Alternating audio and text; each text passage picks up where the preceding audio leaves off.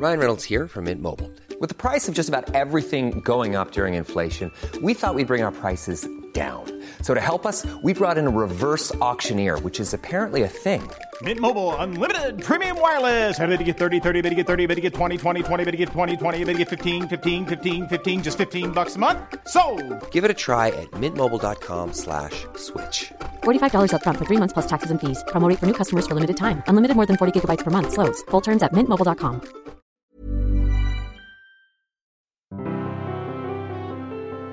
Welcome to The Broad Experience, the show about women, the workplace and success. I'm Ashley Milne-Tyte. This time on the show, life for women at work in their 20s. Some call it the defining decade. Others wonder how they'll get through it. Every time that I talk to someone about starting my career or being in my 20s, everyone always says, your 20s are pretty terrible. That's just, like, you want to do everything you can to not make your 20s terrible. Hear, hear.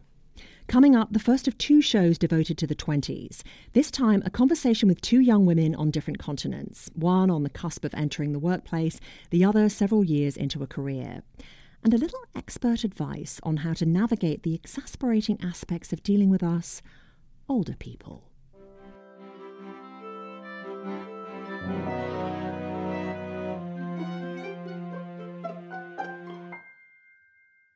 Meet my first guest.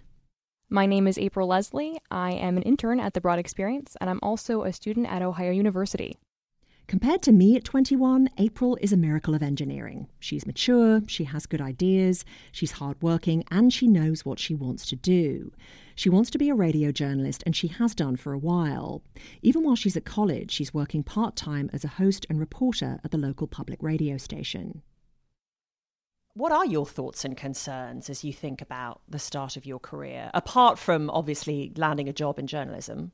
Well, there's a lot, actually. I think that the biggest one right now is that I'm kind of afraid of not doing well. But I've been told by so many people that in order to do well eventually, you have to be terrible in the beginning. And that's sort of a scary concept because I want to do the best that I can in everything. But I understand that I don't have the experience to be where I want to be at. And I'm trying to remember if I felt like that. I probably didn't, but then I wasn't starting out in this competitive job world, and I wasn't taking my career so seriously at all when I was 21, which is one of the major differences between me and everyone I'm speaking to for this story. But that sounds very typically female to me, that we have this thing of I have to be the best at everything I do, and less than perfection makes me feel like I'm some kind of failure. The problem is that you go through college, and when you're a senior, you're supposed to be at the peak. You're supposed to know everything that you need to. You're teaching other kids. But then at the end, you are at the bottom again. And it's even worse because in my job, at least right now, I'm the youngest one here, and I don't expect to be older than anybody else when I start work. So I'm competing with people who might be in the same position as me as general assignment reporters who have a lot more experience, so I'm just automatically going to be the worst, and that's kind of a scary idea. And that fear is exacerbated by one looming fact. What I think about a lot is that at 21, just as a woman, I don't have a lot of self-confidence. I have enough. I think I have a lot more than most people my age, but you're still not totally there. So I feel like just because I'm not that confident, I'm so prone to falling into those issues that we talk about so much. I'm more prone to imposter syndrome. I'm constantly comparing myself to other people. I don't advocate for myself because I'm not confident in my skills yet. Which is pretty normal. In fact, if you ask me, the majority of grown women still don't have enough confidence in their abilities. It's part of the reason I started this show. I knew April had a boyfriend at college, and I couldn't resist asking, does he share these career concerns? No, actually, and that's what's so funny about it. He has always been extremely confident, and even when we're applying for internships, I'm freaking out I'm not going to get anything. And he's thinking, well, how am I going to choose? Like, which one am I going to choose? Obviously, I'm going to get multiple. I don't know what criteria I'm going to base my decision on. It's like, that's never anything I would think about, you know? I do know. I'm 44 and I still don't think that way. And as the two of them applied for internships at exactly the same time and at the same radio stations, I was really freaking out about it. It was really something that was becoming a conflict in the rest of my life. I couldn't concentrate on anything else. And he was just totally fine. Everything's okay. I'm sure everything's going to work out. And I was so jealous of him because I could never think that way. And it did work out for him. It worked out for both of us. But I still wasn't confident, even upon I applied for 10 internships, and I was interviewed for 6, and I actually rejected 2 of the offers. And for some reason, I just couldn't get past that I was rejected for 4, you know? You always focus on the negative stuff. And she says even when they got their internships, she in San Francisco, he in Boston, she succumbed to a typical female trap, and he just got on with it. I was so concerned with making sure that my bosses liked me, and I think that really sort of affected the way that I was working. I was more concerned if I was doing well rather than just getting the job done. And my boyfriend just knew that he was doing okay, and if he wasn't meeting their expectations, he would eventually. His attitude is always, all right, so this story didn't go well, but maybe the next one will, and as long as I make a good impression by the end of this, I'll be okay. For some reason, I just haven't gotten there yet. There's never been a faster or easier way to start your weight loss journey than with PlushCare. PlushCare accepts most insurance plans and gives you online access to board-certified physicians who can prescribe FDA-approved weight loss medications like Wegovy and Zepbound for those who qualify. Take charge of your health and speak with a board-certified physician about a weight loss plan that's right for you. Get started today at plushcare.com/weight loss. That's plushcare.com/weight loss. plushcare.com/weight loss. My next guest doesn't lack confidence. She's 5 years older than April at 26, and she lives and works in London. We spoke on Skype. My name's Addie. I work in digital marketing for a financial services company. Addie actually got in touch with me back in November to ask if I'd do a show on women in their 20s and some of the pitfalls they face. When we spoke, I asked her to explain what she meant. And she said there's just all this stuff you don't learn about at school, at university, even on an internship. Stuff about what office life is really like. The politics, the personalities you have to deal with. She's had a particular struggle with communication. She says that can be a minefield for someone her age trying to communicate with someone my age. I asked her to give me an example. Basically, a colleague of mine, a manager, went on maternity leave. So it was just me as the team, as the digital team itself. So I was dealing with a lot. And I was dealing with a separate colleague who he'd never interacted with me before. And he was being quite cutthroat. And there was a specific issue and he was wrong about the issue. However, every time I kept on explaining why he was wrong, he just kept on interrupting me. And I didn't have time to deal with, I didn't have time to just start explaining this and sort of say what I wanted to say in a roundabout, nice way. I just wanted to be like, look, you're wrong. This is the issue. This is why. Can we just get this done and can we move on? But not the best way. In the end, the head of the department, who was also a woman, knew about this and she was on my side. And she then wrote an email to him sort of saying exactly what I was saying, but in a way that was very, I don't want to say appealed to his ego, but was very softly said. But, when you say, you say it in a roundabout way, but you don't just say what the issue is. Yeah. So I think maybe there's different ways of communicating what I want to say. Not everyone's always on the same go. Some people have different experiences for work.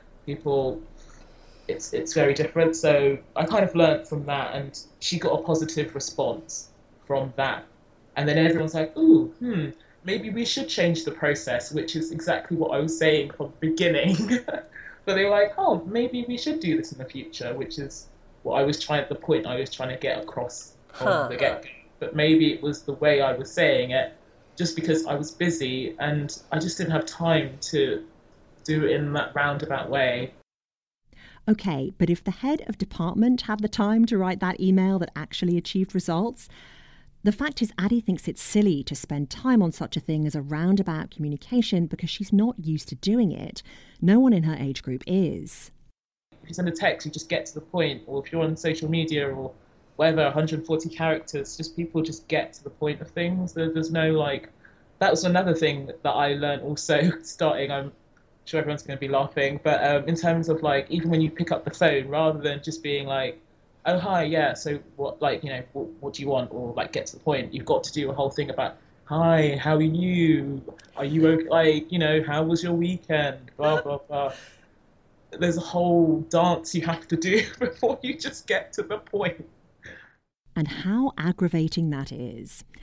Addie says, on the one hand, she's learning lessons. On the other, the necessity of doing this so-called dance, it drives her mad. I asked April about this too, and I told her about Addie's experience. I thought about this a lot. I think that millennials speak, it almost feels like we speak a different language than older generations, and that's what really scares me about entering the workforce. When I was interning, I used to struggle over composing emails because I was afraid there'd be a disconnect, because I noticed that just with talking to my bosses, that maybe I wasn't communicating in a way that was appropriate for the workplace. And I think it goes beyond just, you know, understanding business etiquette. I think that we have come up with a shorthand to communicate with each other that works really well for us, but it just doesn't, there's a barrier there that we can't quite reach yet. Like when I'm composing, if that had happened to me, I probably would have spent a long time composing an email. I think the problem is that maybe it comes down to email. We're not used to emailing a lot. And I feel like that's just the way you communicate in the business world, is you send these longer emails. And I think with a lot of my friends, we're so used to talking to someone face to face, and it's so much easier to communicate that way, and you get things done so much quicker, that writing emails is just, it's too much, and too much can get lost in translation. But if she'd been in Addie's shoes, she would have written the longer email to try to get the results she wanted. So I asked her, would that be fine, or would it annoy her? Oh, no. Yeah, it very much annoys me. This entire idea that I have to speak in a different way and be someone that's really not myself, that worries me a lot. And, it's part of the reason that I decided to go into journalism was because it was sort of a non-traditional work environment. I thought I was getting beyond the corporate world. But it's not just that, it's the real world. You have to communicate in a way that's not natural to you. At least that's the way that I'm perceiving it now. But maybe that perception will change. Dr. Meg Jay is a psychologist who specialises in adult development. She's also the author of a book called The Defining Decade: Why Your 20s Matter and How to Make the Most of Them Now.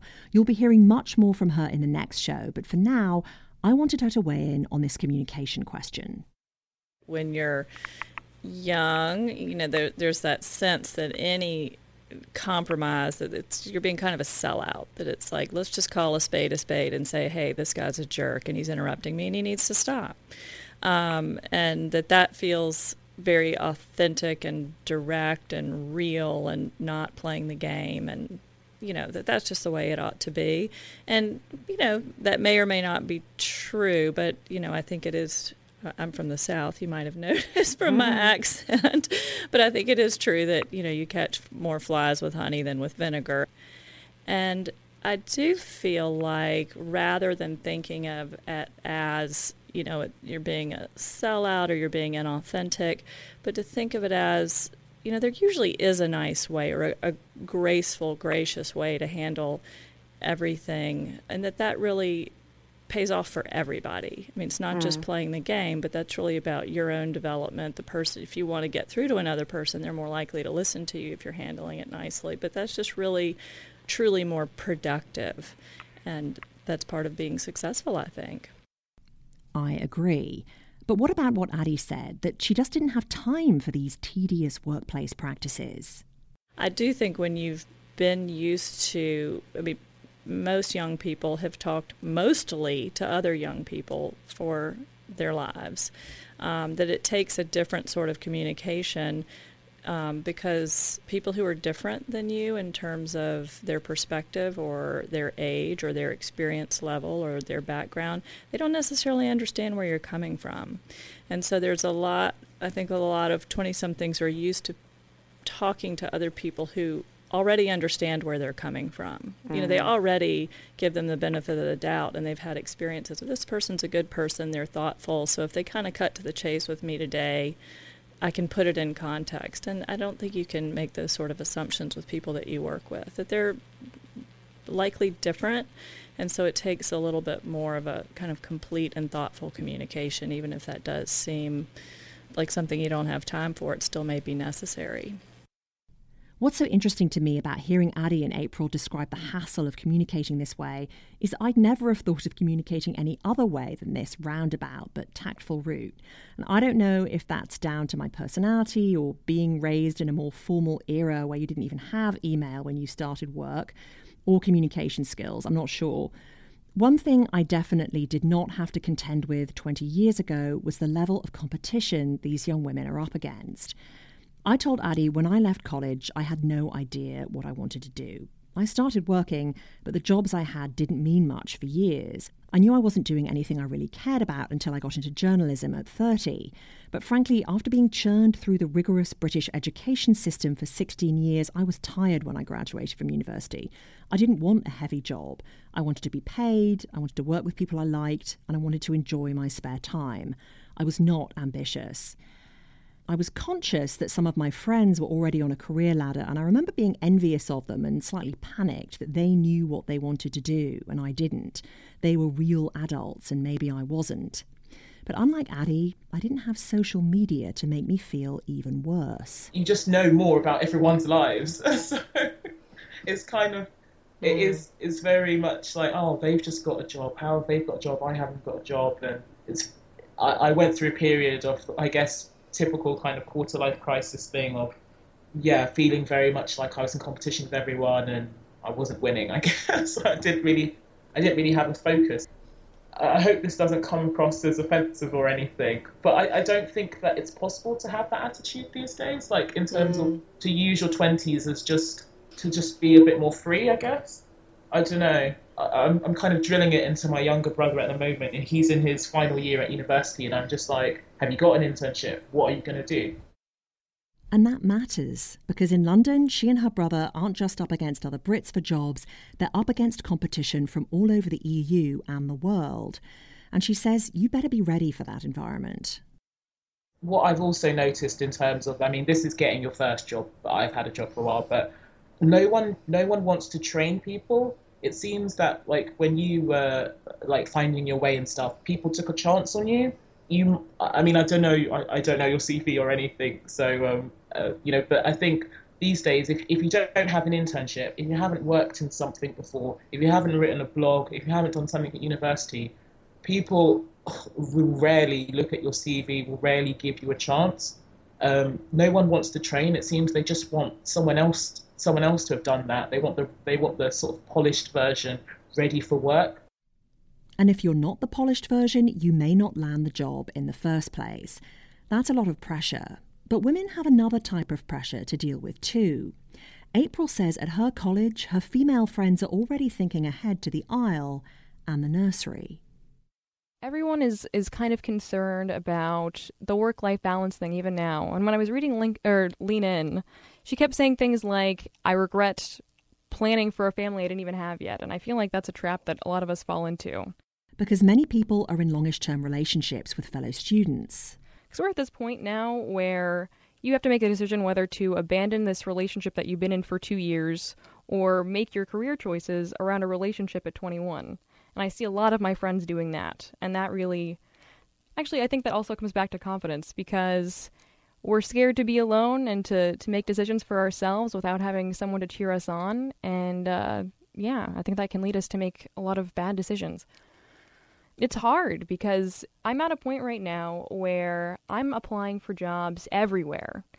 And I don't know people in any of these cities. And I know that's not really unique, that you're starting fresh without knowing anybody. But when you have the option to have somebody on your team, starting out, maybe that's what gives you the boost of confidence you need to succeed in the job.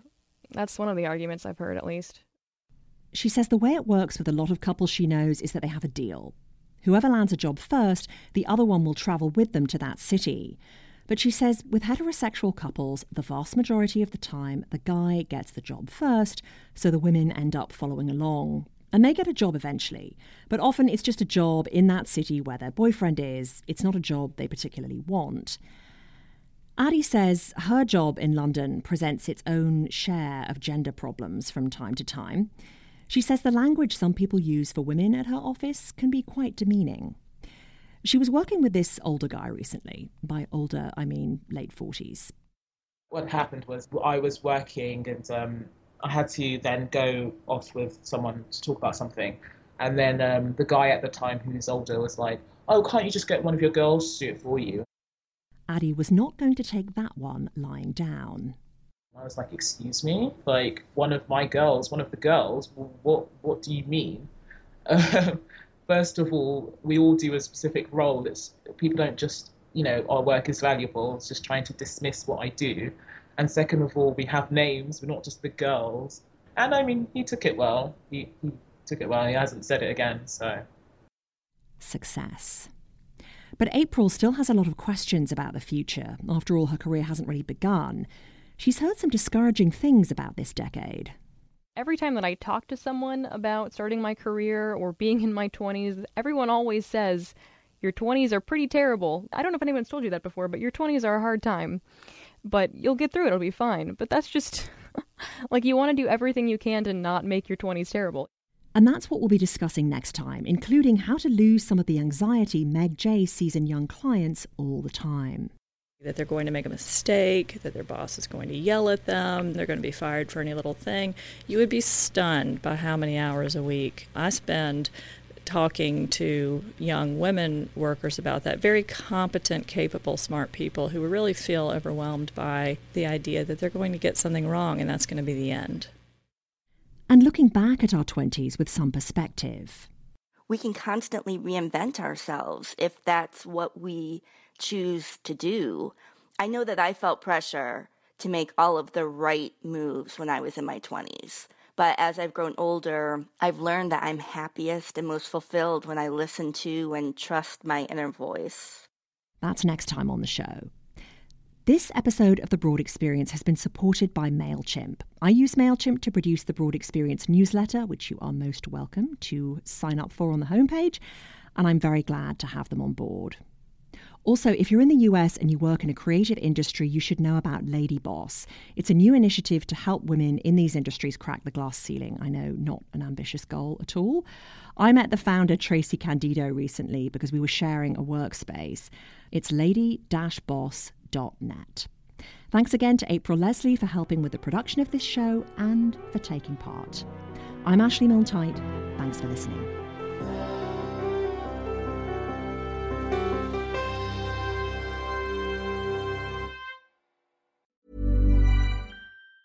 Ever catch yourself eating the same flavorless dinner 3 days in a row?